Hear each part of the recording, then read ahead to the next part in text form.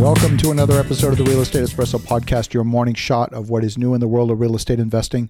I'm your host, Victor Menashe. Today we are continuing our series on real estate development. We are seeing some very significant increases in pricing, in particular in softwood lumber. Now, post-Hurricane Harvey, we saw a big spike in lumber prices immediately following the storm. There's tremendous demand, tremendous pressure put on supply chains, actually nationwide, because there was so much material required to repair the hurricane damage, not just in Houston, but also along the entire Gulf Coast.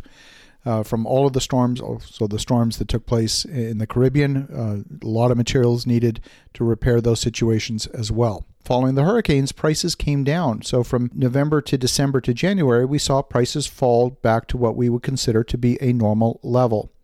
But starting in January, February, and March, we're now seeing March futures prices for softwood lumber 20 to 25% higher than they were at the beginning of the year. That's quite significant.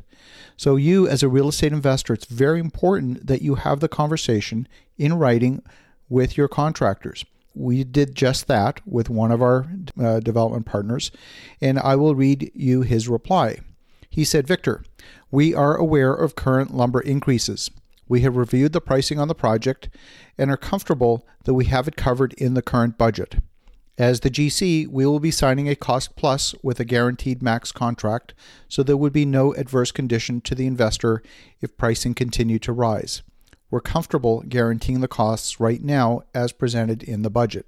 So we've taken the step. We talk with our GCs and we get that commitment to honor their contract even in the face of rising material prices.